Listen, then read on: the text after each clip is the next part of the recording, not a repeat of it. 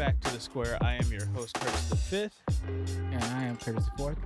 All right, so today we just wanted to do a quick little mini-sode, if you will. Just want to dip our toe in the NBA world a little bit. And know we've been teasing it for the last few weeks now, so just wanted to dive in, start talking about it. I know we're a week late, but NBA trade deadline has come and gone. And so we want to talk about some of the deals that we felt were pretty significant within that heading into the second half of the season here as we're getting things underway. So let's just go ahead and dive right into that to start off. I mean, what do you got number one up for your? I guess what is your biggest deal of that trade deadline day last week? Well, I mean, you don't have to go far. It has to be the Bulls. They made the biggest splash. Definitely Fair with enough. this Nikola, Vucevic, and grabbing this guy, basically really for pennies on the dollar. Wendell Carter Jr. Really. Yeah, I was not upset with Wendell Carter getting shipped off, and then we do have to give up 2 first-round picks for him. I say we as I guess I'm a quote-unquote Bulls fan, but I haven't been like hardcore into the Bulls, but that's neither here nor there. Really, when it comes down to, I think giving up those 2 first-round picks are really insignificant because we have been missing, or the Bulls have been missing on picks left and right. I know Pat Williams hasn't kind of fully panned out yet. Lauri Markkanen, I was really high on him when we first got him. A little bit, kind of now I'm just like, okay, he could be a role player, he could be a starter. It's depending on the situation that he's in. Kobe White, I still have some hope for, but I mean, across the board, I haven't been just completely wowed by our first round picks over the last few years. So I'm just like, okay, let's get a star in Vucevic, another guy to roll with Zach LaVine and a big man. Zach LaVine came out and said he really wanted to play with a big man, as an all-star big man, and they played together in the all-star break. So I think that was a huge pickup for the Bulls, in making sure that they can kind of solidify that they're 5. Definitely. And like you were saying, these 2 future round first picks, not necessarily going to be a big loss for Chicago because they're not knocking them out the park with the first round picks. These are not necessarily outside of pure luck of being a cornerstone pick anyhow. So we're getting a sure thing in Vucevic. Why am I keep saying Vucevic? And and he's proven, now you teaming him up with Zach LaVine. We got, a dynamic duo. I dare not say we have a big 3 of any sort, I mean, but we depending have some on how Pat Williams or Kobe White come on, going back to last year, watching the Bulls I think at a time where Zach LaVine went down for a little bit. Kobe White kind of came into his own. He started kind of finding his shot, kind of fine tuning his game a little bit when it came to just kind of demanding that one position. And if he can continue to develop, he can definitely get there. But I think it's really just kind of determining on which one of these young guys is going to step up and either be that third option or even come up and be even the number 2. I mean, obviously Zach LaVine's the one, but in having Nikola Vucevic, that's going to definitely help bolster our depth. And we'll get to it a little bit later with also getting Daniel Tice. But I think that the Bulls really just made sure that they had across the board talent at multiple positions across the floor. So I think that definitely opened up. It's going to open up Zach LaVine's game, I think, a little bit more too. Having somebody that demands to have somebody in the paint presence as well. Because he's kind of he's not dominant per se, but he can stretch the floor and he can hold his own in the paint. Definitely. And gives them, like you said, much needed depth that they needed. And man, they got a nice roster right now. So I could see where the playoff push is coming. Yeah, Zach LaVine is the number 1, but Vucevic is easily 1B. I'll be remiss to say he's the number 2 guy. I mean, they're really like a true duo. Yeah. And so it's something Chicago hasn't had for quite some time. I can't wait to see what they do in the offseason as well, to kind of see what they can do in the free agency market as well, see if they can get maybe a third piece. Like I said, one of these young guys comes along and really takes over that 3 or 2 role, if they will. Right. I mean, it's really just depending on the continuation of developing the young talent that we have.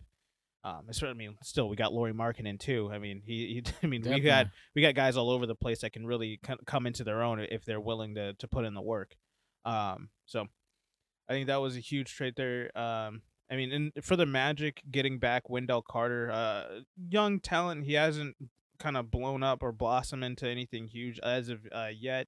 But they were really fishing for picks, in my opinion, when they were selling guys off. They got rid of Aaron Gordon, they got rid of Nikola Vucevic, they got rid of Evan Fournier as well Hmm. on the day. So I mean, Magic were in a complete, I wouldn't say fire sale, but they're definitely looking to start rebuilding. I was I gonna think that say they're in a definite rebuild yeah, at this point because yeah, they shipped all their key assets off and look like we're starting over in Orlando. However, it's Orlando.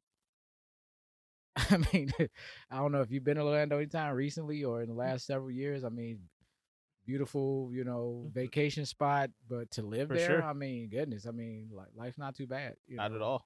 So even in a rebuild, I'm like, well, give a couple of years, go out to Magic Kingdom, Yeah, and go to the Universal Studios. for sure. There's plenty of things to do in Florida, or get out of Florida, with the pandemic, Yeah, one or the other. But I don't see the Orlando Magic's fan base at storming the gates, in yeah, disgust as what's to happen, what has happened. And Wendell Carter Jr. Let me just say that I think what the Bulls deal with, which is kind of interesting because they usually are not. They're usually on the on kind of on the receiving end of this, but they were able to land an all star in Vucevic, and basically what they given up was really their project. yeah, That's Wendell Carter. I know he was kind of thrusted and thrown out there. I don't think he was utilized properly.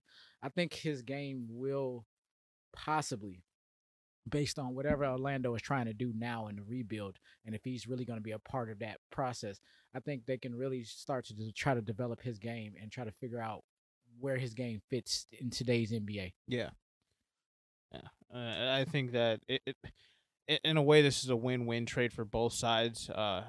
Including for Vucevic, I think he wanted to be in a winning situation, or at least a playoff situation. I mean, obviously the Bulls haven't had the most fantastic outlook over the last few years, so if they could figure it out, and like you said, they're trying to make this playoff push, especially in a year where we have the play-in tournament. This allows Vucevic to really see kind of what that side of the NBA is like, because I don't believe, has the Magic even made the playoffs in the last few years. Well, I don't think so. yeah, it's, and if they were, it was real quick and they got bumped out fast. Was not notable. Yeah, so I think that's one of I think that definitely has to quantify as the biggest trade of the day. And I think for me, I guess the next one up would be the Heat going to go get Victor Oladipo, and giving up Avery Bradley, Kelly Olynyk, and then there's a 2022 pick swap. So I mean, they didn't really have to give up too much to go get a quote unquote perennial all star in Victor Oladipo. And just another piece to kind of help fill out that roster. Another scoring option, a guy that can really, he can play defense quite well.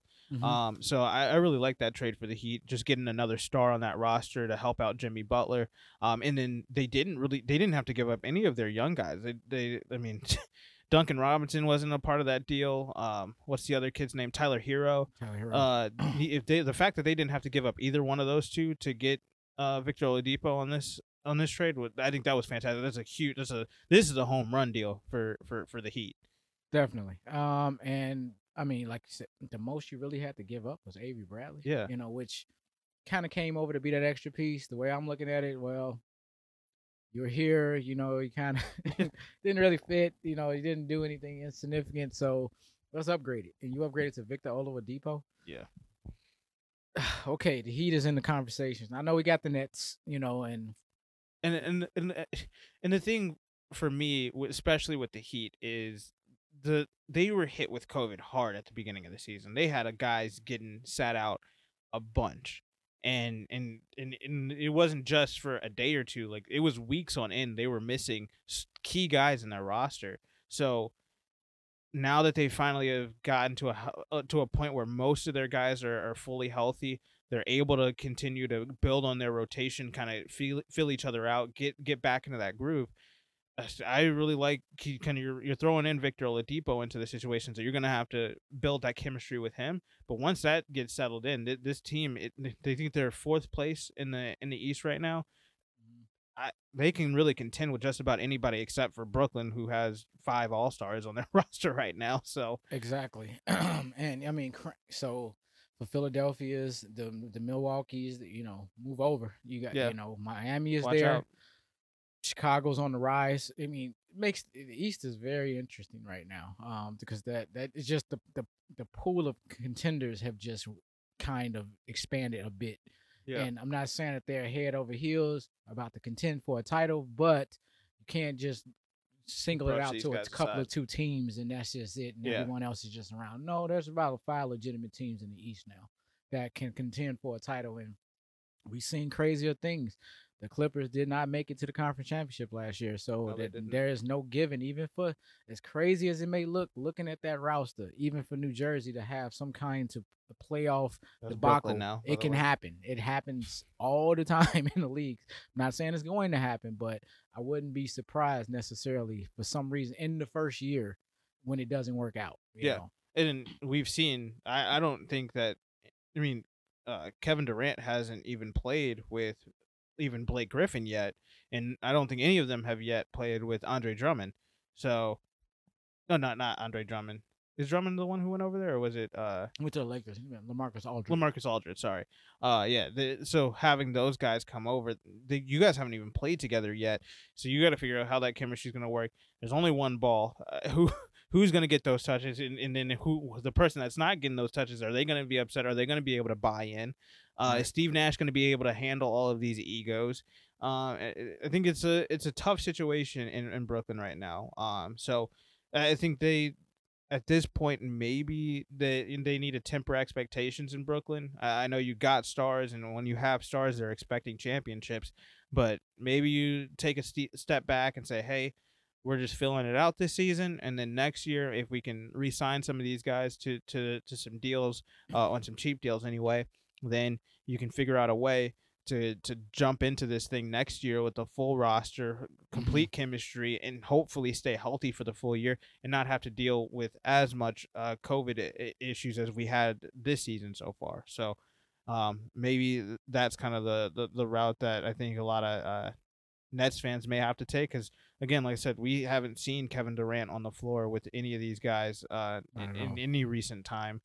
Blake Griffin, he's just starting to get back to Lob City Blake Griffin again. He had his first dunk in, I think, in over 365 days or something like that. I mean, attempted dunks, yeah. I don't even know. Have you attempted any up into this? There's nobody to lob him the ball over in Detroit, so there's no. It's a crazy stat. As I was just curious, like, what's the validity of that? Like, is he even trying to dunk the ball? Like, because if he's not, I mean, like, but this is what he's known for. It's just Right. like the fact that he hadn't done it a single time in over a year. It was crazy to me. So I think Brooklyn has an interesting situation over there.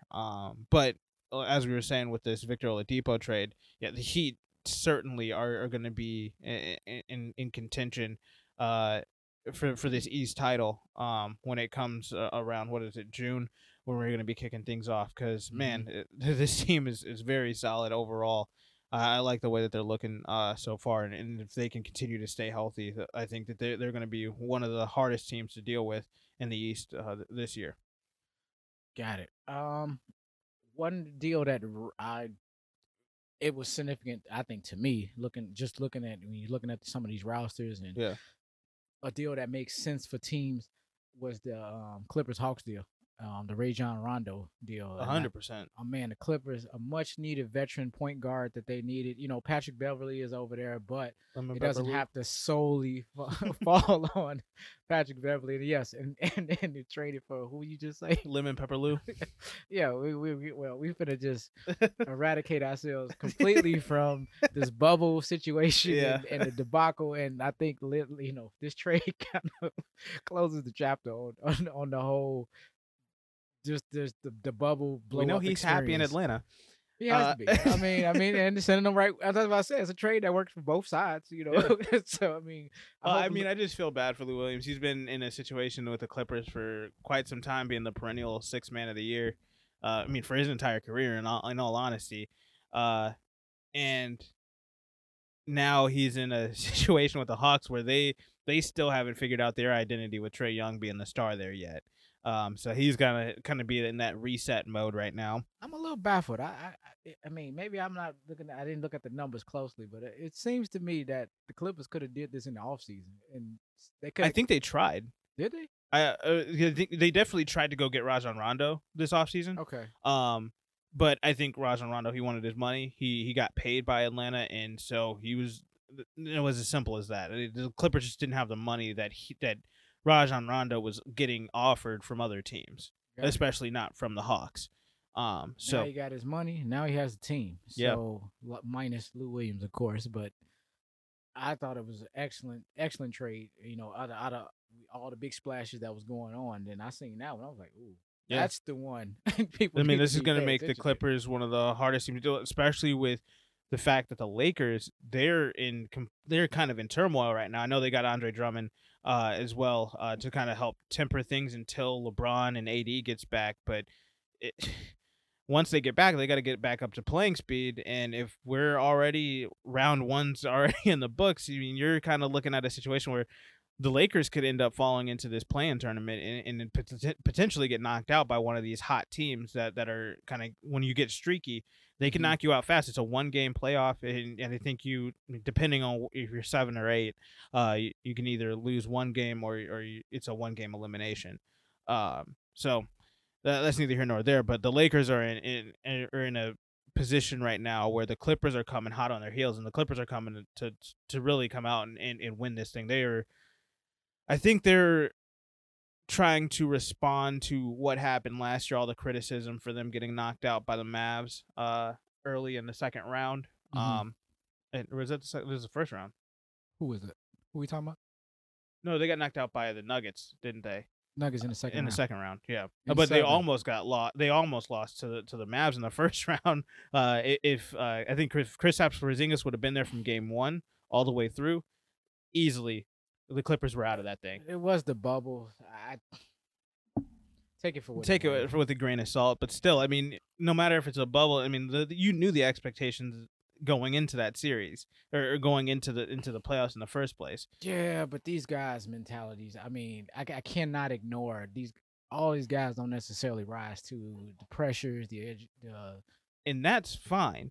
And I have what no are distractions. I have no problem with that. Mhm. But when you create it yourself by putting out these ads saying, "I'm the king of LA now," Oh, we're talking about LeBron. Oh, no, with the Clippers, when Kawhi came, he Oh. put out those ads saying, "I'm the king of LA now." This is it was a real bolsterous move to come in and say that the Clippers, it's our city now, because they got Kawhi and Paul George. And I'm just like, yes, you guys are decent. You guys had a great season last year. Paul George is coming off an MVP trying to be an MVP candidate.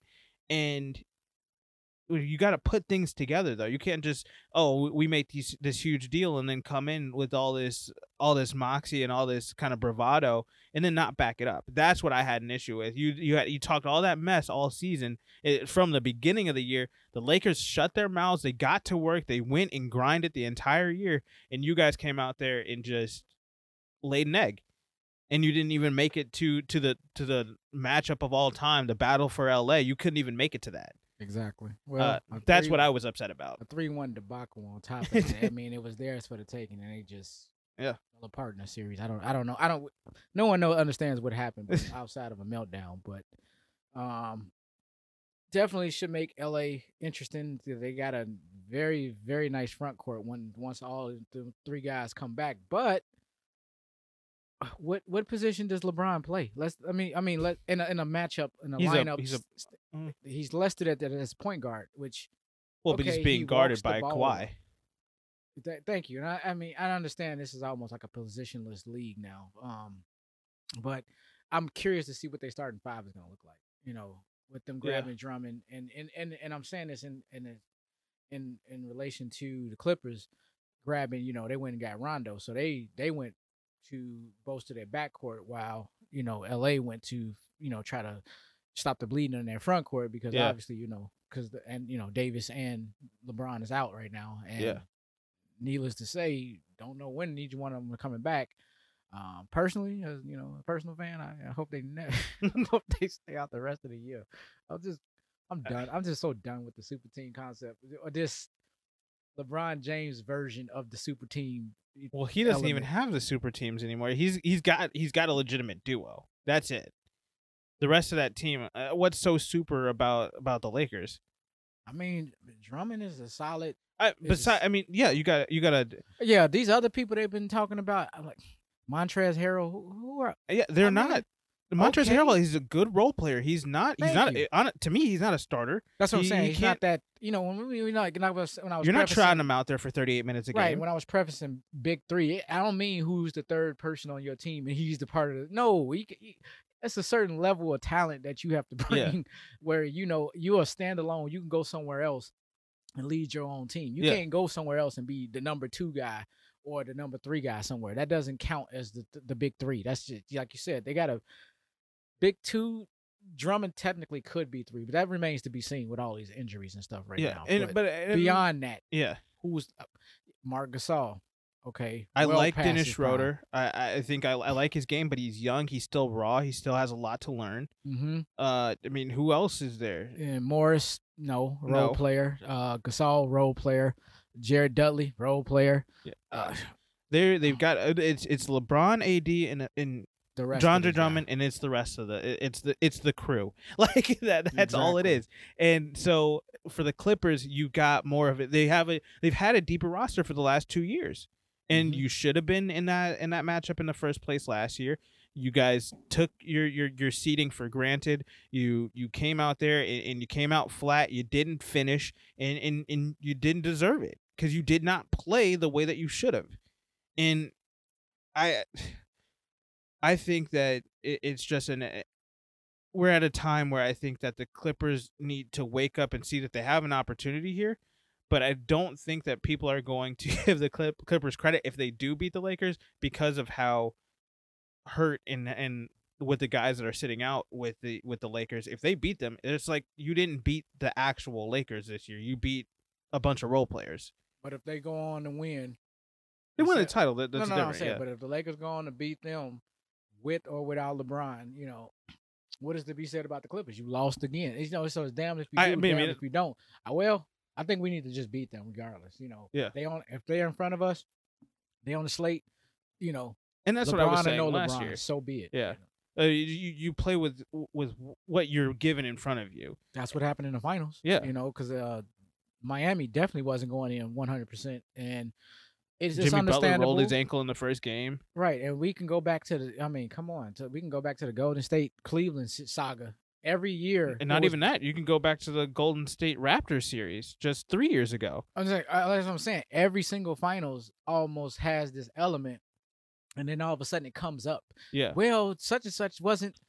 Dude, every year there's something to be said. So with that being said, it all evens out. And to me, like at the end of the day, you should be praised for being able to make it all the way. I mean, that's a long season. You're starting in September, getting ready for the season, and then you're going all the way to June, July.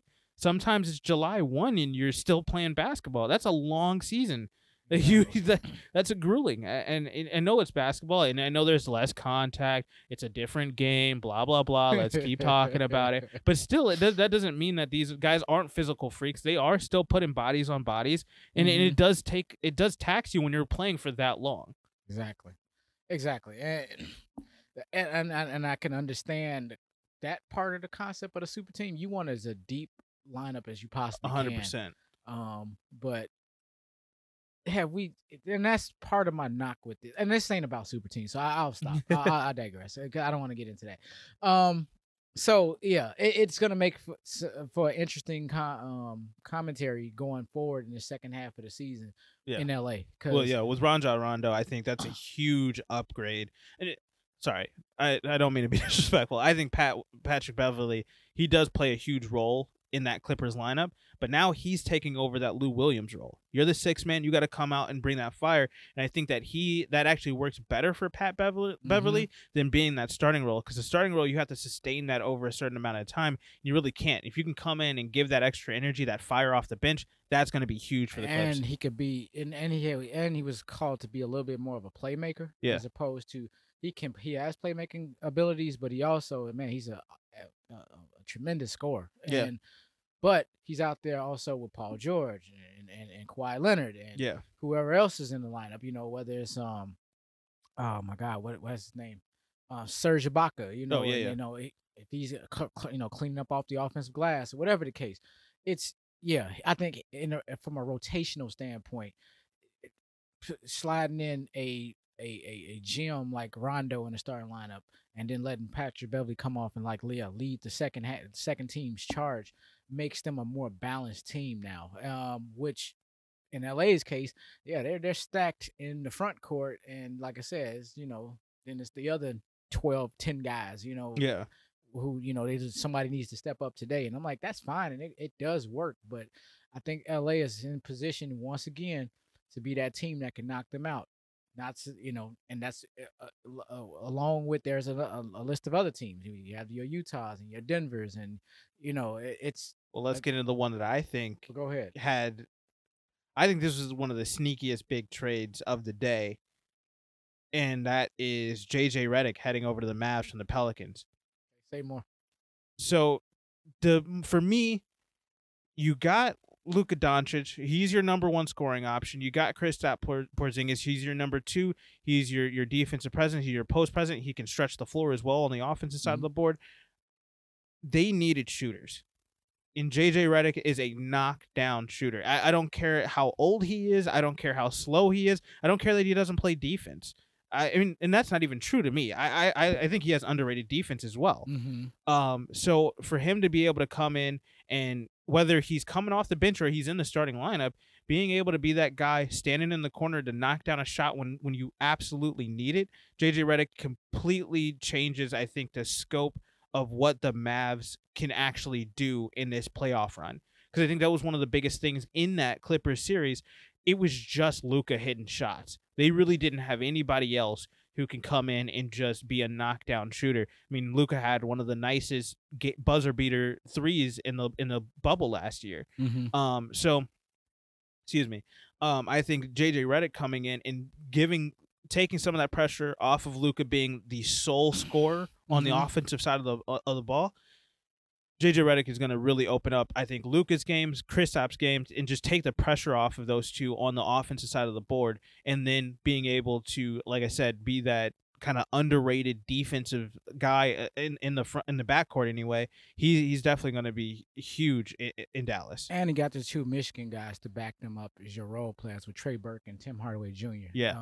So, man, that was a solid move. I don't know if you remember this, man. Chicago was after JJ Redick back when he was in Atlanta, but he was a restricted free agent, and Atlanta matched it. I was like, and so we ended up. I love JJ Redick, and that's when we ended up with the Kyle Korver. Gotcha. Let me stop. That's not when we had Kyle Korver. We were trying to replace him. Okay, this is towards the end of Kyle Korver. This was like in the second year, because gotcha. Korver came, if you remember, he just couldn't necessarily knock down the big shots at all in Chicago until we traded him. Kyle Korver shows up again. I'm like, what? Well, he was decent with us for a while. He had about 2 years where he was like, okay, if we need a shot, we can get it to Kyle, or we can run it through our star. I never felt it flowed with their winning success. Like, he had his moments, but I mean, collectively, just from how I remembered it just in the biggest moments, he did not show up, and that's for me. I'm like, okay, this is what you do. If you can't do that, then I mean, because we had to, we was a part of the constellation of the LeBron James, Dwayne Wade, Chris Bosh sweepstakes, and don't what get was into left, that heartbreak. We ended up getting Carlos Boozer and Kyle Korver, which two Utah guys, and that was fine. But I was not impressed, especially with that first year. I think by the second year, I didn't care. So. Because at that point that's when we went and got, the Bulls went and got Paul Gasol, and they was trying to changing the face of, okay, we got Gasol and Boozer. Why do we get Boozer if we're going to get Gasol? Well, we didn't know we were getting Gasol, and we had to settle for Boozer. in the succession of things, there was no one else left. Yeah. Is this not now sounding familiar to something else right now? I'm not getting into it. Let's move off. No, but I think Moving on. JJ Redick. But yeah, but that was just a fun fact about JJ Redick. The Bulls were trying to get him, Yeah. but they couldn't land him. Yeah, but I think JJ Redick really brings just a new level to the offense and a little bit more depth to the defense of Dallas to kind of bolster their roster. Again, this is some more depth, and I think they gave up James Johnson, Wes Iwundu, and a second-round pick. Honestly, to me, the JJ Redick's value is so much higher than that, and they got Nicola Melli back as well. So how do you see this? Is Redick a starter? Is he coming off the bench? I don't care. Wherever he is, you can have him come off the bench if you want to start Tim Hardaway, or if you want to just have that spark right from the beginning of the game, take that pressure off immediately. Cool. Have JJ Redick and Luka at the same time. That's why I asked. I'm like, man, I wonder if they're gonna make him like the 6th, 7th guy. But that stretches the floor so much for him. I mean, you got Kristaps in the paint. You're stretching the entire defense across the entire floor if you've got JJ Redick out there as well, and that takes so much pressure. You can't triple team Luka anymore. Right. You absolutely cannot, because you have to watch Kristaps and you have to have at least one guy on JJ because he can hit a shot from anywhere. So that's going to be that's why I think this trade is so big for Dallas. I think that this really makes them a really tough contender, especially with the Lakers being down right now. The Nuggets are in flux. They got to figure out their chemistry with the guys that they have on their roster. They just got rid of Gary Harris and RJ Hampton to get Aaron Gordon back, and we'll get into that trade in a little bit. But for them, they're in a really weird spot. The Clippers got to figure out their whole situation as well. I mean, who else in the West is really kind of competing against Dallas in them? I think Dallas is one of the sneakiest, like kind of one of these sleeper teams that can really come in and wreak havoc in the West. Oh, I agree. And like you said, the Dallas with the Clippers. I mean, only other two teams that we, like I said, you about to go into Denver. Denver will be that other team, and Utah. And Utah as well. I mean, Utah. I don't know if Utah's kind of. I mean, obviously they had a great first half of the season. They're number one in the West. Cool. Not feeling them to continue this. It just, for me, the way that they kind of fizzled out in the playoffs. I know it was all Donovan Mitchell. It was all Spider. Like, it had to be him and nothing else to get that, to even get to the game 7, and then you still lost against the Nuggets. So like they really, it's not that they don't do it for me. I just don't know if they've done enough to get over that hump. Well, I see what I've seen. If I looked at just history and how natural progression. Yeah. Okay. What you just said is fair. They faced Denver, hit a buzzsaw. They were looking great, and then boom, they couldn't get past Denver. Okay, we're in a new season. They've been the number one team. Yeah. They basically, have just been looking at everybody in their rear view, Denver included. It's kind of like natural progression will say if they was to meet this year, Utah should have their number. Not necessarily a guarantee, but they're doing exactly. It's not as if they're 4 games behind Denver. Yeah, they're no, ahead. and I'm So not saying it's that. I'm not showing saying that they haven't had that progression. progression. It's just I don't. It's to me. I know you want to. I need to show me. Yeah. And it's well, Utah. there's that, but it's also the playoffs are just different. It's just different, and that's the reason why. Like, I typically don't watch the first half of the season because I like the playoff atmosphere. And I like give you that. It's just you gonna have to miss me at the bubble though. Because No, just because I of the get bubble that, yeah. element, and like that you got to take everything with a grain of salt when it comes to the It's bubble, just like and I respect see that. past that, But I mean, even before that, they weren't able to really get past they the wasn't ready Pacers. True, but I mean, for me, I don't see anything different from what it was before. It's Donovan Mitchell. Rudy Gobert shows up a couple of times throughout the season, but he's not really a number 2. He's not really a number 2 scoring option for one. And who else do you got down there to really take the load off of Donovan Mitchell? Oh, that's well. You got to have another guy. There's got to be somebody else. They don't really got Mike Conley. Miss me with that. I mean, man, you can't with that contract. You gotta be. Ain't he still the highest paid player in the league? I don't think anymore. No. Second, third. He's in the top 5. And I'm like, when I last look, who the hell is Mike Conley? we know who Mike I Conley is. But no come on, disrespect. Like but his that's a contract is huge just contract. ridiculous, man. But where? Yeah, he has Mike Conley, so I don't know what else to tell you. But with that, and they got Rudy Gobert, and that has seemingly been more than enough. And I know what you're saying. When the playoffs come, these guys might shrink.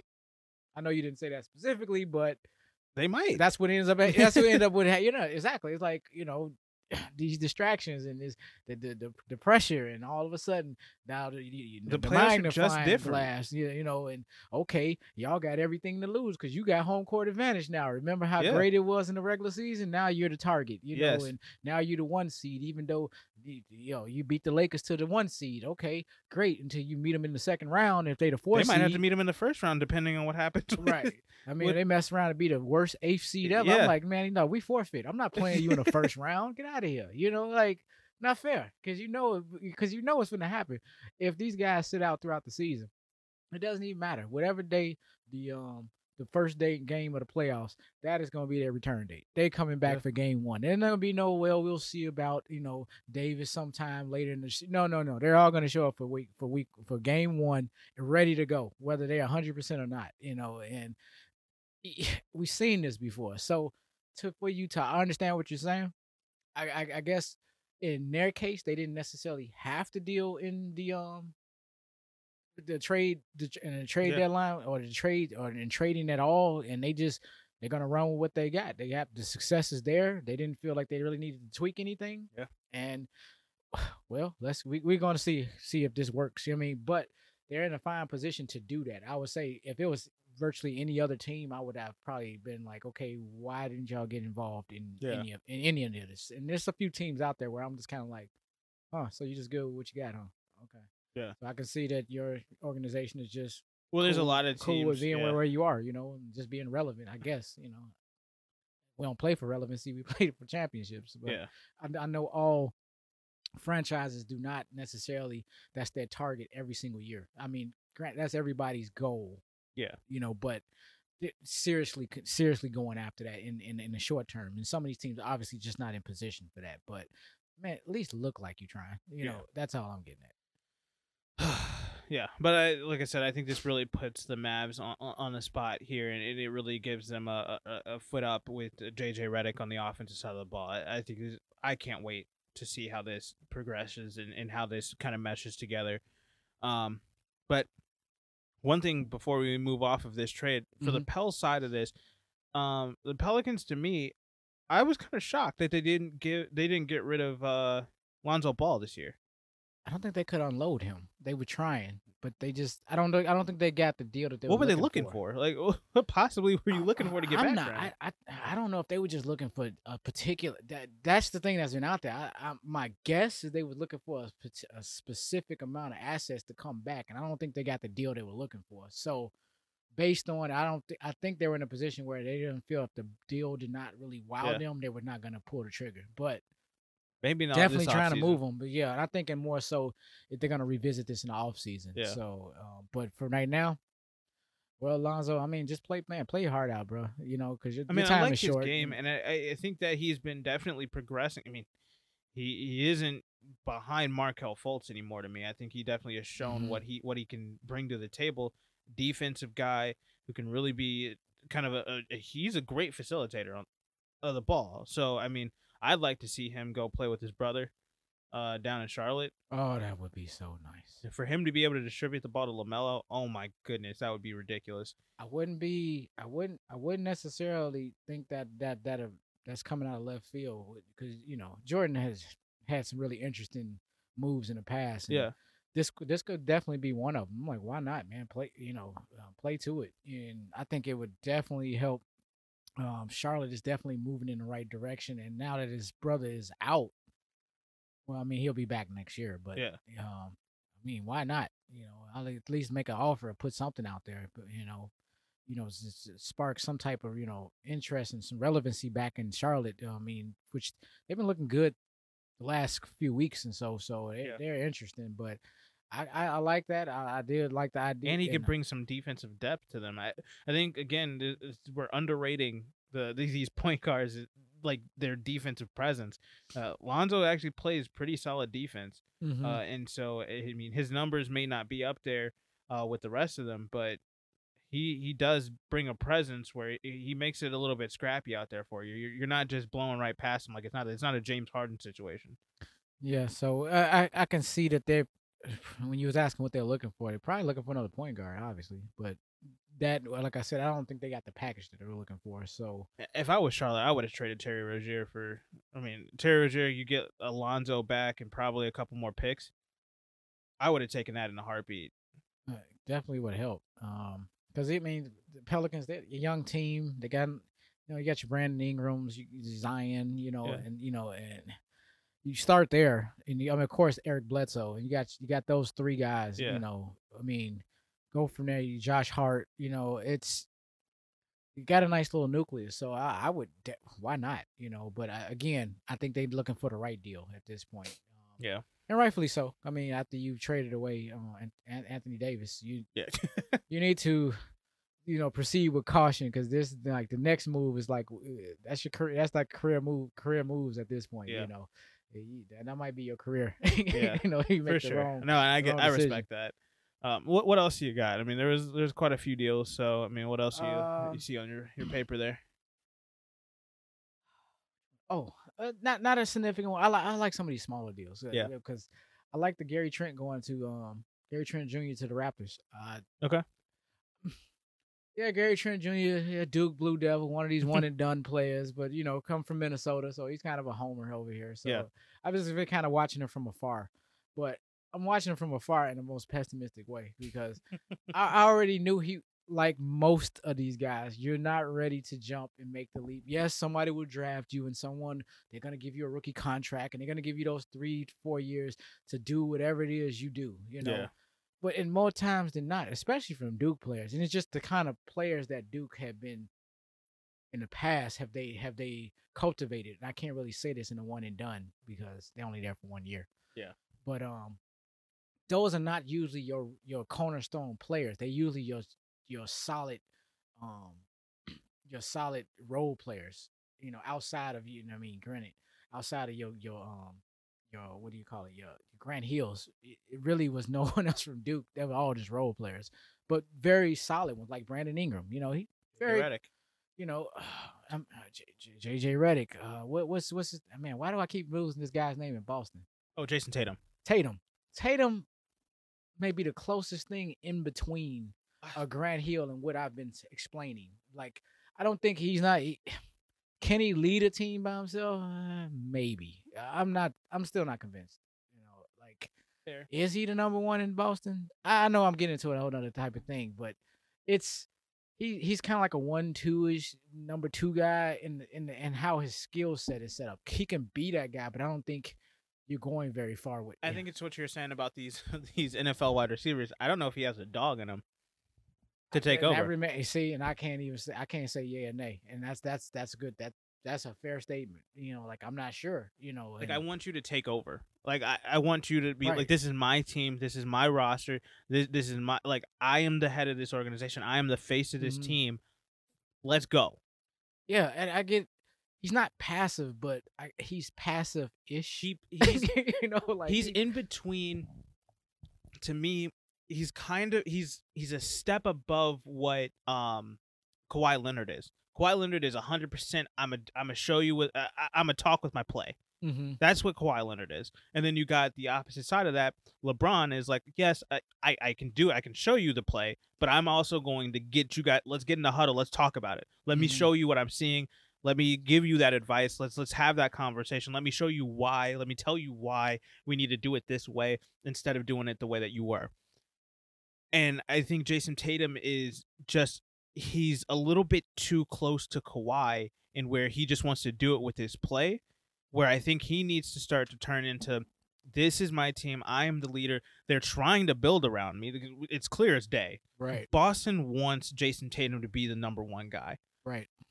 So if that's the case, I don't know if Boston hasn't told him that or not, and that's the reason why maybe he hasn't stepped up, or maybe they have, and he's just, I'm still a 24, 25-year-old. I don't know if this is the role that I need to take just yet, but he needs to step up and needs to take charge of the team because they are clearly trying to make this Jason Tatum's team. Right.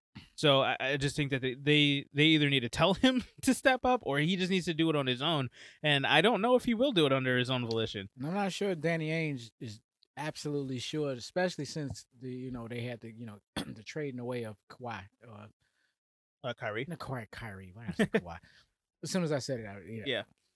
Because obviously Kyrie was the number one, Yeah. but he leaves and it was just next man up, and it's like that's cool, but I don't know if he's that guy, And well, I guess I say that they're clearly building around Jason Tatum, but they did bring in Kemba Walker. Is Kemba Walker the number one option? To me, no. No. Like he's definitely one of the best facilitators. That I think he's a better facilitator than even Kyrie was with that team. And I think and from what this team is kind of built, it's built with a lot of good talent, not necessarily ones, or those alphas, just, and he's very good, and I think he can sustain your team. But if you're looking for that championship level, they're gonna have to add somebody else. And I think it's clear as day that they're in a situation where they don't have a guy that's an alpha, because if you think back to the bubble, I think the bubble shed a lot of light on a lot of things. And when they were really hurting against the Heat in that conference finals, we heard the reports. There were reporters standing outside the locker room like they are absolutely at each other's throats in there. Something is going on, and I don't know who needed a talking to. I don't know who needed to sit down and really calm down whoever it was, but there clearly wasn't that alpha in the room to say, okay, let's galvanize, let's fix what is wrong. Is it our scoring? Is it our defense? Are we not stopping them? Who are we leaving open? Whose man is that? Are we not communicating on the floor enough? There's not enough of that happening in the locker room or on the bench, for that matter, for them to sit down and figure it out in real time to fix it. And that's the reason why they got knocked out last year. They were absolutely steamrolled by the Heat last year. Oh yeah. Oh well. I mean, everyone was. I mean, and that's not to say the Heat didn't have a great roster, but there was a reason why we were shocked, because everybody thought Boston was that team. It's their time. Exactly. Exactly. So I mean, I think we kind of went off on a little bit of a tangent right. there. So I don't even know how we got there. Backtracking all the way from Duke back to Gary Trent Jr. Oh, God, being yes. traded to Toronto. It was just a Duke, sidebar. But Gary Trent Jr. and Rodney Hood, both Duke Blue Devils, by the way. It's just I mean, like I was telling you. Was he on that 2015 team? No, neither one of them. Oh, okay. Rodney Hood. Ooh, I think Rodney Hood might have been. Rodney Hood, because he had to play with Tyus Jones, didn't he? I said he might. He might have been gone. I'll look it up, but I'll keep talking. Yeah. I definitely like that for the Raptors. I think they got two solid players, and just Norman Powell. I mean, you got any feedback about a Norman Powell? No. Going to the Blazers, because it just, to me, it sounds like it's a steal. Overall, it was a nice 2-for-1. I just thought it was a solid deal for Toronto. Not since Kawhi left, Toronto has just kind of been in flux, to a degree. I mean, you got Kyle Lowry, but yeah, I mean, I think that's some much needed help that can help bolster, at least make Toronto interesting. I don't think it's going to put them in a race or put them in any kind of contentions or anything, but I just think it was a good building piece to go off of. And then they got the off season and the draft, and then it can go from there. But I think those are two solid picks. So it was just a trade I thought was very interesting personally, because I'm a Duke fan. But I've seen, man, they traded for two Duke players. I'm like, oh, not two, Rodney Hood's a very nice defensive, nice little role player. Gary Trent Jr., streaky shooter. I don't think he figured out his role in the NBA yet, but maybe he'll find it with Toronto. So, he's been bouncing around a lot. So this is speaking against this one and done that I have an issue with. But that'll be our next basketball topic. We'll talk about that soon. No. Speaking of Toronto, Kyle Lowry not getting moved also shocked me. I think the biggest takeaway outside of Chicago making the moves that they did and I guess Victor Oladipo as well, outside of those big moves that did happen, I think the bigger story with the trade deadline is the two moves that didn't happen, and that was Lonzo Ball. We talked about that, Mm-hmm. and Kyle Lowry not moving out of Toronto. I mean, he was doing press conferences with saying goodbye to Toronto after that game, and we were just kind of shocked to see him not no get moved. takers. They couldn't get any takers, and I don't know what they were asking I for think that their specifically. asking price had to be too high because there had to be guys totally interested in Kyle Lowry services. There's no way that nobody was making an effort to try to get him. I I I, um, I don't know what happened. Maybe the asking price was just too high. But looking at their roster, man, I I don't recognize none of these guys. These are, I Yeah, mean, who are these people? I'm just it's a brand new team, and like this, I who knows what they were asking? They probably was asking for everything, and rightfully so, because that's again, if you can't get the right deal, don't even make the deal. Just keep the guy, and that's I guess it's probably. fair. I think that's what happened, but yeah, I think But it now was so much hype you're that not was gonna get built up. anything back for him in the offseason. He's just gonna walk. Unless you could convince him in a sign and trade. I guess you could, but I I know mean, that. I know for you. me, like as an organization, I wouldn't count on that though. I would be thinking the worst. We're getting nothing for him now. Yeah, I mean, granted, I mean, goodness, I mean, Toronto is not even playing at home this year, so I Yep. don't know how discombobulated or Well, it's dismantled been or a couple of fractured months by that the now, so season that is. I mean, just how they operations and like I don't know how they operating. I mean, maybe you're they out of moved that everything. Toronto snow at this time of the year. So what? I guess it's just a lot of weird. This COVID thing. I mean, it's just throwing uh, a flux in this season, and it's just like I can't even begin to think what is it? Where are they even playing right now? Like they're in Florida. Florida. Yeah, I think they're playing in Tampa. Send them. Okay, because of COVID, we don't want you to come and play in Canada. However, let's send you to the hottest spot in the country in the Well, world. it was the only. It's the only state that would like allow another team to come in. It's ground zero. What are you talking about? It's Exactly. the new ground zero. That not is New why York. Florida is. This is a totally different conversation. We'll move off of that. Yeah, Toronto. I'm like, okay, well, this is how we protect our assets. Send them right to ground. Well, they had to play, so because I think Canada wouldn't allow them to play. This is crazy. Yeah. Okay, so I'm saying all that to say, I think a lot of this has contributed to Kyle Lowry still being there. Like they can't move this guy, and granted, I wouldn't move him for pennies on a dollar, even if I was losing him. I'm not gonna lose you and just give you up, and then I just take cash consideration and they were giving up more than that. John Come on. Joseph, like who is John Joseph? Exactly. I don't know who John Joseph is. They were giving up more than that. It was not that deal. Jesus Christ. Whatever happened, they didn't make the deal, so it could have been a cash consideration as far as I'm concerned. But looking at this roster, where are they at the standings? Like goodness. I mean, I can pull it up here. It's not good though, and then they're not even in consideration to be able to make it to the. I have to say, arguably, Gary Trent is the number 2 guy on the team right now. That's why I like this trade. Well, I mean, they got Siakam still, don't they? Yeah. Yeah. They got a couple people over there. I'm just, man. Yeah, Toronto had they had their 15 minutes of fame, and now that has passed, as you can see. Yeah. But they were aggressive enough to get up into the trade at the trade deadline and actually execute a deal, and that's what I found impressive. I'm like, okay, Toronto, at least they're not gonna lay down and take it on the chin, Yeah. So I mean, yeah, I think Toronto's just in a weird spot. I mean, like you said, they're in 11th place right now in the East.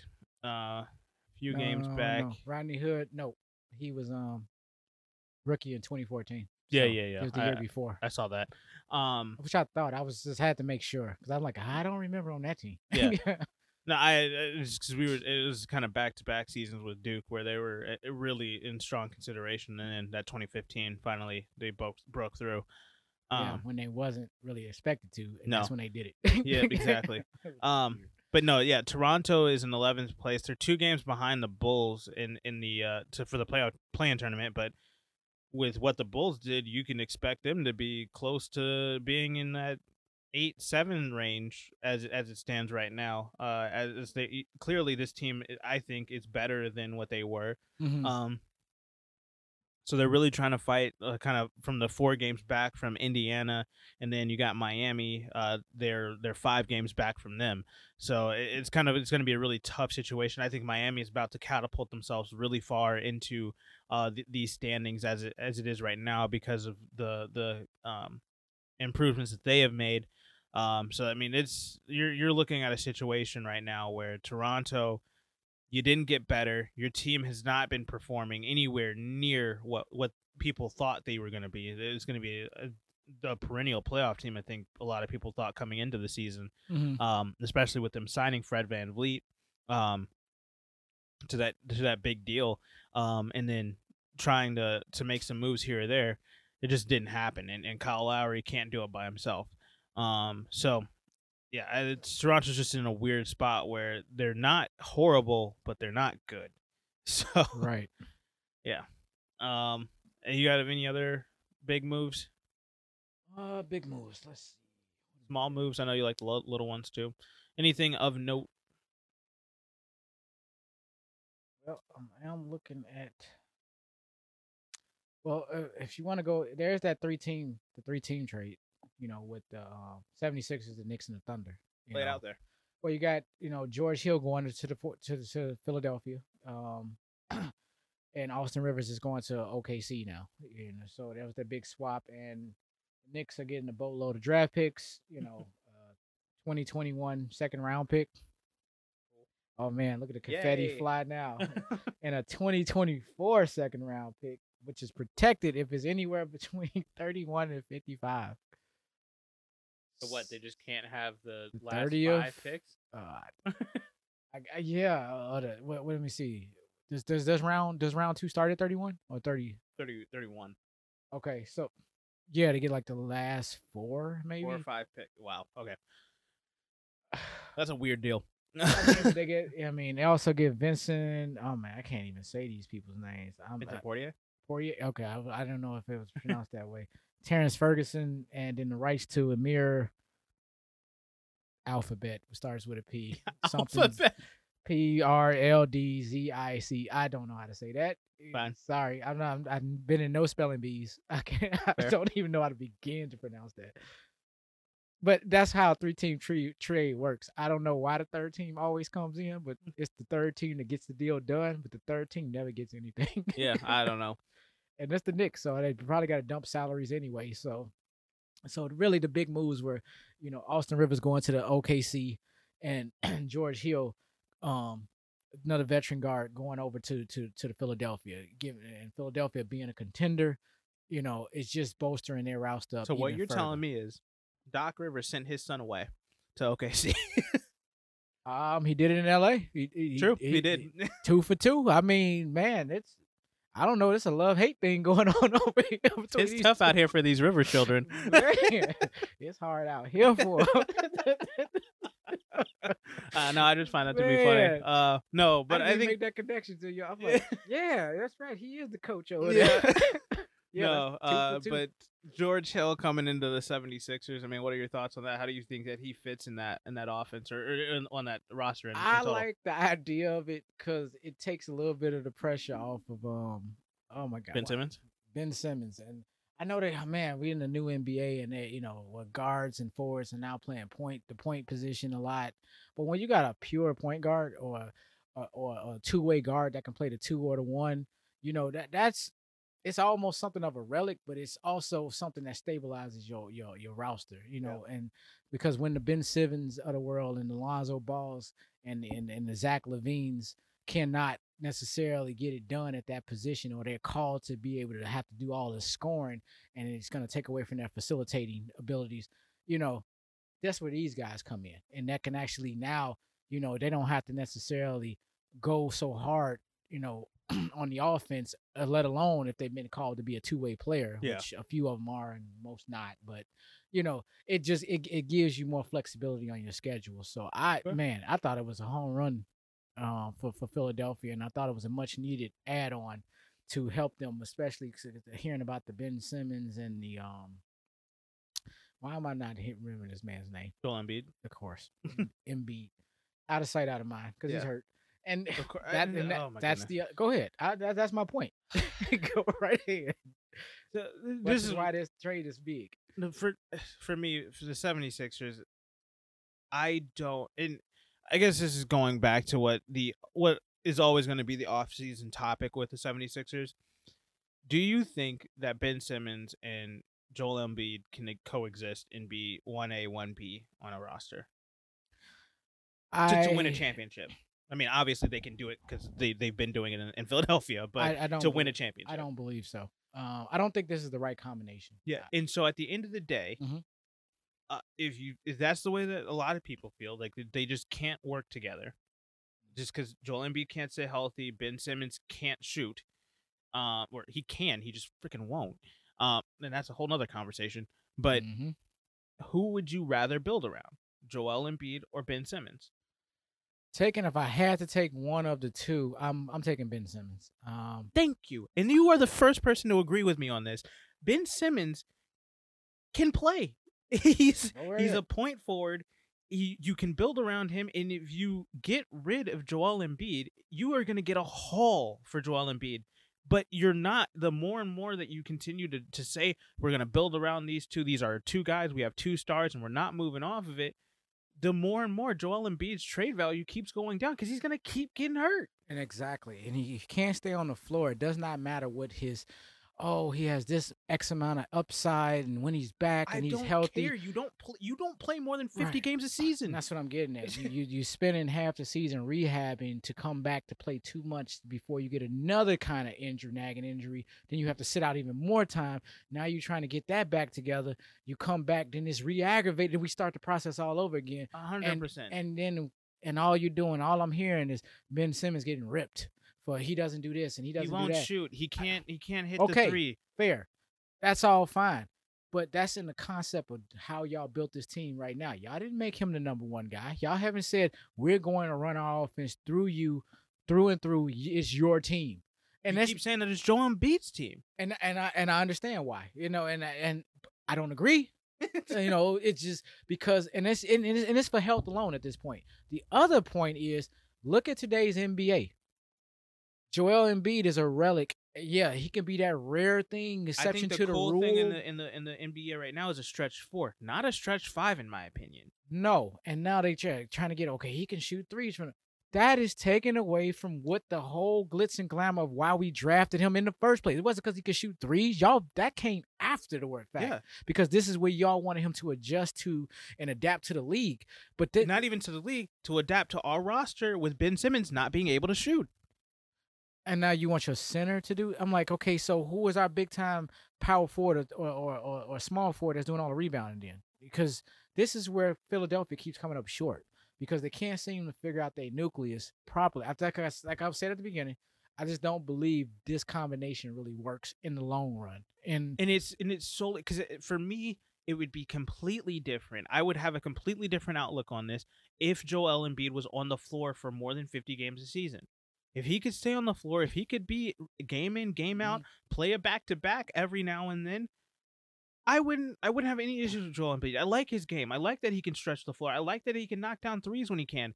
I like the fact that he wants to be that post presence, and that's one of the issues that they've been having in Philadelphia is the fact that Joel Embiid wants to play on the post, but Ben Simmons wants him to be standing out there so that he can drive in and stop clogging up the paint for him. And I'm like, okay, that is one issue that I do have with Ben Simmons. I want Ben Simmons to start shooting because when he does, he can hit them. He can hit threes, and it doesn't even have to be threes. Long-range twos if you want to. I know that's not the analytic, safe thing to do in today's day and age, but at the end of the day, 2 is better than 0. So please, shoot the ball. When they bring in a Seth Curry and a Danny Green, I think they already addressing shooting. I mean, it's being addressed on the team beyond him. Yeah. But what I'm saying that to say this, beyond him and Embiid, I'm never in agreement with this guy out here shooting threes. Not that he can, just because he can do it, that does not play to the strength I would of your rather team. have Joel Embiid in the paint. Yes, Right, and you're so at the end 7 of the day, feet 280. I don't need you around the perimeter, no, standing around I waiting. need those rebounds. Thank Please you. get What- down in the paint. Right. Okay. So I guess we're gonna put 6'2", 185 Seth Curry. So we're gonna switch up and let him be the rebounder. Like, because obviously you telling me Embiid can shoot threes better than him, and I'm sorry you can't. No, He's Seth a Curry. Curry is the most efficient He's a Curry. three rate. Thank you. I mean, and another Duke player, by the way. Just want to throw that out there. If you didn't catch all over on, the Curtis Ford loves Duke. So- I don't like the one and dones, but yeah. So I'm more disenchanted the last several years. No, but this is what I was Moving saying on. with Philadelphia. It's just I think that they need to bust it up.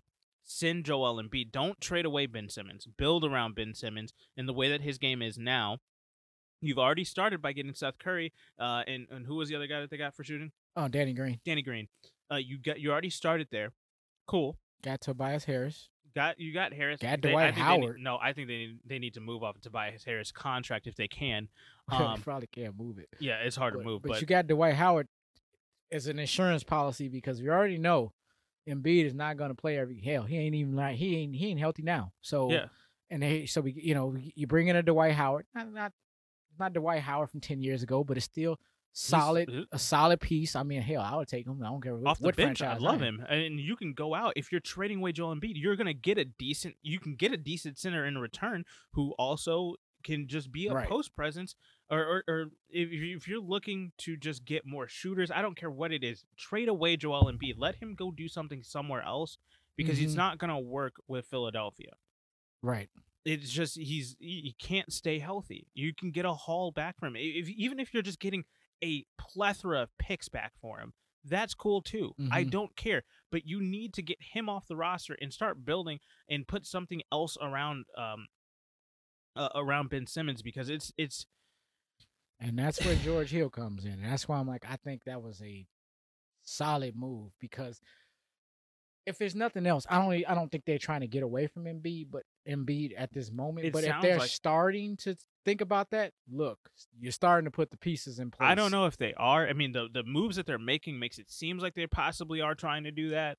But to me, from what they've been saying and what I've been seeing from other NBA pundits and whatnot, is the fact that they just love Joel Embiid's potential so much that they might be willing to move off Ben Simmons. And I'm like, if they do that, I'm sorry, Philadelphia, but you're tanking your entire chance of winning a championship. And for all those years that they just tanked and just took it on the chin and just kept trust the process. Get out of here with one first round after the next first round after the next first round. Okay, you hit it twice technically out of all of that, and now one of the two.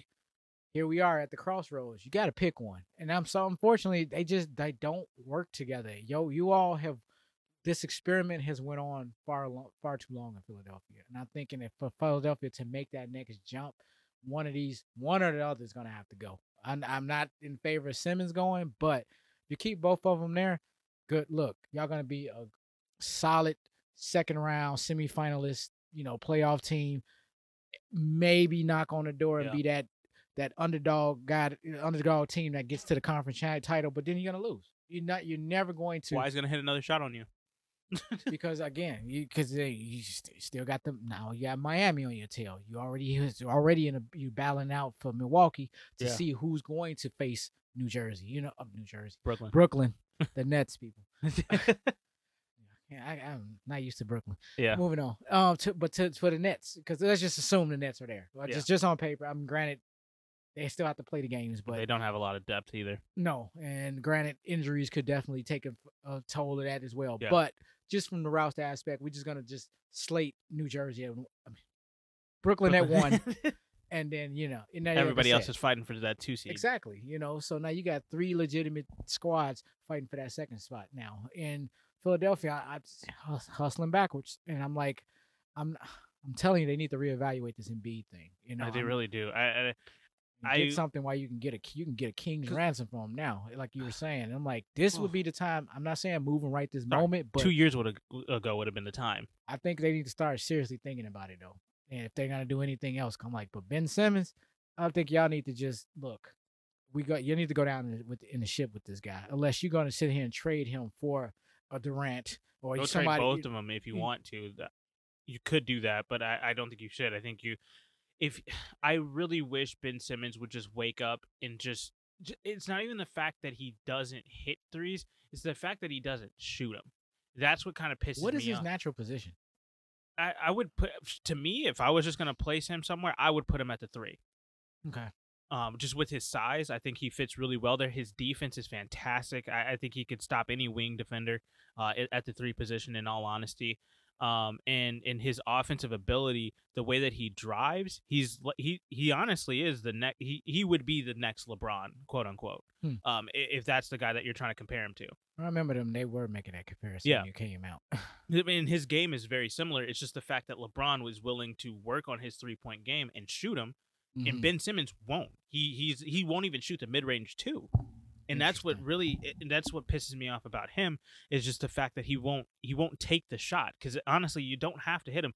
At this point, it's the fact that they don't even respect the fact that he won't shoot it so much that they will play 3 feet inside the arch because they know he won't shoot, and if he does take the shot, he'll miss it.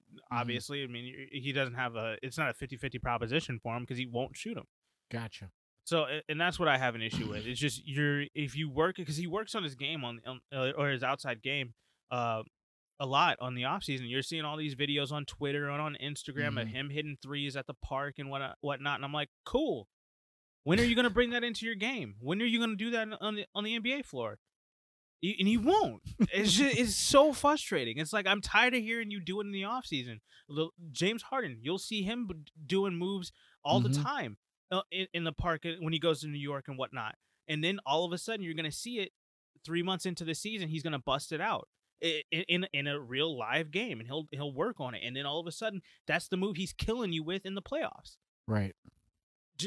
Where is this work happening with you, Ben Simmons? Because I don't see you doing it. Like you'll hit them in the off season, and then you just do not do anything in the regular season, and you're just completely fall off in the postseason. So I just like it's just frustrating to see that both of these guys they want to be the star, they want to be the number one option in there with the team, but neither one of them like. Joel Embiid won't take his health seriously enough to stay healthy for a full 82 game season. And Ben Simmons, you're always healthy, you're always on the floor, but you're not working on anything. You're not improving your game. Obviously, your inside game has been fantastic. Your defense has been fantastic. You're a fantastic two-way wing. But come on, you can facilitate like crazy. Right. Let's get the shot finally. You put that together. Ben Simmons could be in contention against Giannis, against Kawhi to be the number one guy in this league if he wanted to, but he just hasn't put in the work. He hasn't finished it, and just to know that he has that potential, because that's the one thing in the NBA you can develop as a shot. You can't develop size. You can't develop your basketball IQ. You can't develop. Well, I mean, technically you can. You can learn more about basketball, but I'm saying it's just your court vision. Happen. Yeah, it just you have those and those sets of skills are just set in stone. Your shot, that is something that is always able to be worked on. They completely broke down and refixed Markelle Fultz's shot. So like obviously they can do it. He just won't. Well, I mean, there lies the issue there in Philadelphia. But with that, again, was able to score George Hill, so that gives them some stability at the guard position. I think, if nothing else, it helps Ben Simmons' game out more than anything. Yeah. Now, I think it definitely can help Embiid because George Hill could be more of a facilitator, and which can really feed these two guys and make them and find a way to put them to coexist. So I guess I'm a little interested to see what Doc Rivers do with these three now. Yeah. Now that George Hill is here, and how they're going to utilize Hill. Does Hill come off the bench? Or is he going to be a starter? I mean, are they going to keep running Ben Simmons at the one then? And that's the other question. That's what I'm getting at. Like, you brought Hill in just to come off the bench, or is he going to start? Is he going to start at the 2? Is he going to start at the 1? I don't know. And that's, again, I like the pickup because it was they needed a guard. Yeah. Now how they use him, that remains to be seen. And that's, I trust Doc Rivers. Granted, you just traded your son away. I would hope you're doing it, and going to be active behind this, not Yeah. just, well, I got rid of him now. Just need to get his contract out of here, or whatever the case. Or my son pissed me off, and I'm just I just can't stand looking at him. I don't know what's going on, but I don't know. There's some family drama here. And if you say, oh my God, did you see the Thunder's roster? No, I haven't. He has punished his son. I'm sorry. It's just. I mean, I didn't expect too much of it. I have to look at his contract. After they lost Chris Paul, they really don't have anything over there. Nothing. I mean, the cupboards are bare. Is what's his name still over there? Dennis Schroeder was over there, but who's the other guy? SGA. Shea Gilgeous is over there. Alexander, yeah. He's there. Yeah. Okay. Well, they got one. Justin Jackson. Yeah, it's Shea and nothing else. I guess it's Shea now, and then. Man, you talking about Moses Brown? Get out of here. Okay. Center Moving from on. UCLA. Lou Dort. Is Lou Dort still over there, or did they trade him too? Who? Lou Dort. Oh no, he's there. He's still there. He's still there. But man, they got a very young team though. Oh yeah. Oh my God, all these first, second year children. players. Yeah. I mean, Al Horford don't even count. He's not even playing the rest of the year. Yeah. He's gonna sit out. And the most veteran person they got is Mike Muscala. Mike Muscala. Yeah. Okay. 7-year player, center. That's OKC. I mean, they're in a rebuild, and they got nothing. every pick in the world. So, well, they're good because they need to replace a lot of stuff here. Yeah, no, they've got a lot of picks, and they're in a full-fledged rebuild. So, and we knew that once they traded away Chris Paul. But they got Austin Rivers over there now. Yeah. So, I mean, you traded Hill for him. I guess that if I'm OKC, yeah, I'll take him over him because I mean, Hill's not gonna help this team, but Austin Rivers' skill set can, Yeah. All right. Well, you have any other ones we want to discuss? Quick hitters. Yeah. Going back, it was before the actual deadline day on March 17th. Valentine's Day, St. Patrick's Day. Trevor Ariza went to the Heat as well. Yes, that was did. another solid defensive piece with offensive. Stretch. Best got a defensive three. Small forward who has scoring capabilities and can got a long range game and can play it on the perimeter. Mm-hmm. When you just combine, the work that him and Victor Oladipo, I'm like, man, the Heat gonna be. The Heat are nice. I like it. I just wanted to just undergird that. I know they're still under 500 move. as it stands right now, but soon, once we're getting into that second half, this last stretch here, it's going to change real quick. Yeah. And what is your idea? What is your thoughts about the Daniel Dice trade? I was confused at first because obviously we just got Vucevic, so I was like, why? But I'm like, okay, let's get some depth at that position as well. That's fine. I really would have rather us go get maybe a veteran small forward to help with the development of Pat Williams. Mm-hmm. But at the end of the day, as long as we're trying to actually be competitive in the playoff run here, I like it. It's been too long since we've seen Chicago be competitive, so I really want to. I'm excited to see what this comes of, and with that, I hope this carries into the offseason as well to make some big kind of splash moves in this free agency. I haven't checked what the free agency is going to be looking like, but I'm excited to see what we can do, what guys we can hopefully entice to sign over here, because I think we got some nice young guys, and we got some superstars on our roster now that can definitely help us propel into being getting back to a point where we're another perennial. And I think this is the beginning. Playoff team. This is the beginning of that process. Yeah. So I'm like you. I'm excited in the off season, which I have not been excited for the NBA basketball for quite some time. But things have gotten quite interesting over the last year or so. I mean, going back from the pandemic, the bubble to now, I have to say the NBA has been nothing less than interesting for the past 18 months. And with this year, it's like in this very aggressive trade deadline. cycle and trade deadline. I mean, man, you don't usually see these many type of trades, and then they all just start coming in at the end, Yeah. right before the deadline, which was like, oh my goodness. And that's why I was like, we were talking about our talking points. I'm like, yeah, we got about 12 talking points today. Well, we could have literally talked about 2 trades and kept it moving, but there was quite a few significant trades that happened here, and some of these teams like Denver and Chicago, they double dipped. Unheard of. This don't really happen in the NBA. This was very aggressive for the NBA. So, okay. I was curious about your take, because I'm like, okay, they did this backup trade and got another center, and I'm okay with him. I don't hate it. I mean, obviously Mo Wagner, we kind of flipped to go get Daniel Tice for him, so I'm like, okay, but it wasn't wow, oh my goodness, this is really going to put us over the top, but it's not it's not insignificant either. So I do like it. I think it does, like I said, give us depth. So I think that it puts us in position to potentially make some moves, and again, like, I think this sets us up for this offseason. So yeah, well, one thing other than that was the Nuggets also, with, like I was saying, with their second JaVale McGee. Yeah. Man, getting rescued out of Cleveland. Same thing with Andre Drummond. I think they did Andre Drummond a little dirty by making him wait for the buyout market, but that's a whole nother conversation. Back to McGee. But yeah, I mean, again, and I mean, we already talked about the Nuggets. I'm just saying, that was just one of the last deals I think of note, that Denver giving them some depth that they need, especially when they got to go up against the LAs of the world, you know, whether it's the Lakers or the Clippers. They have a very comparable team where, LA Lakers, LA Clippers, Denver Nuggets, Utah Jazz.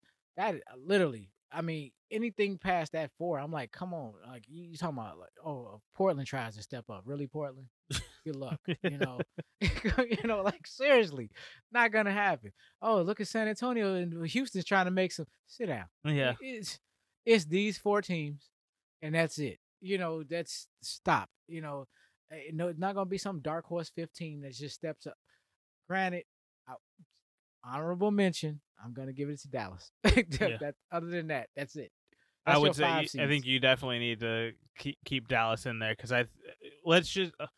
Based on what just happened, that does put them in the conversation. And I think we also need to wait and see how that chemistry works. If they can implement that a little bit better, like the way that you were saying, don't know if JJ Redick's going to be coming off the bench, or if you want to have him in the starting lineup and whatnot. Once they figure it out, once they get going, we'll see how they implement it. So I actually, because there's reason, more times than not, and everywhere he's win, he started.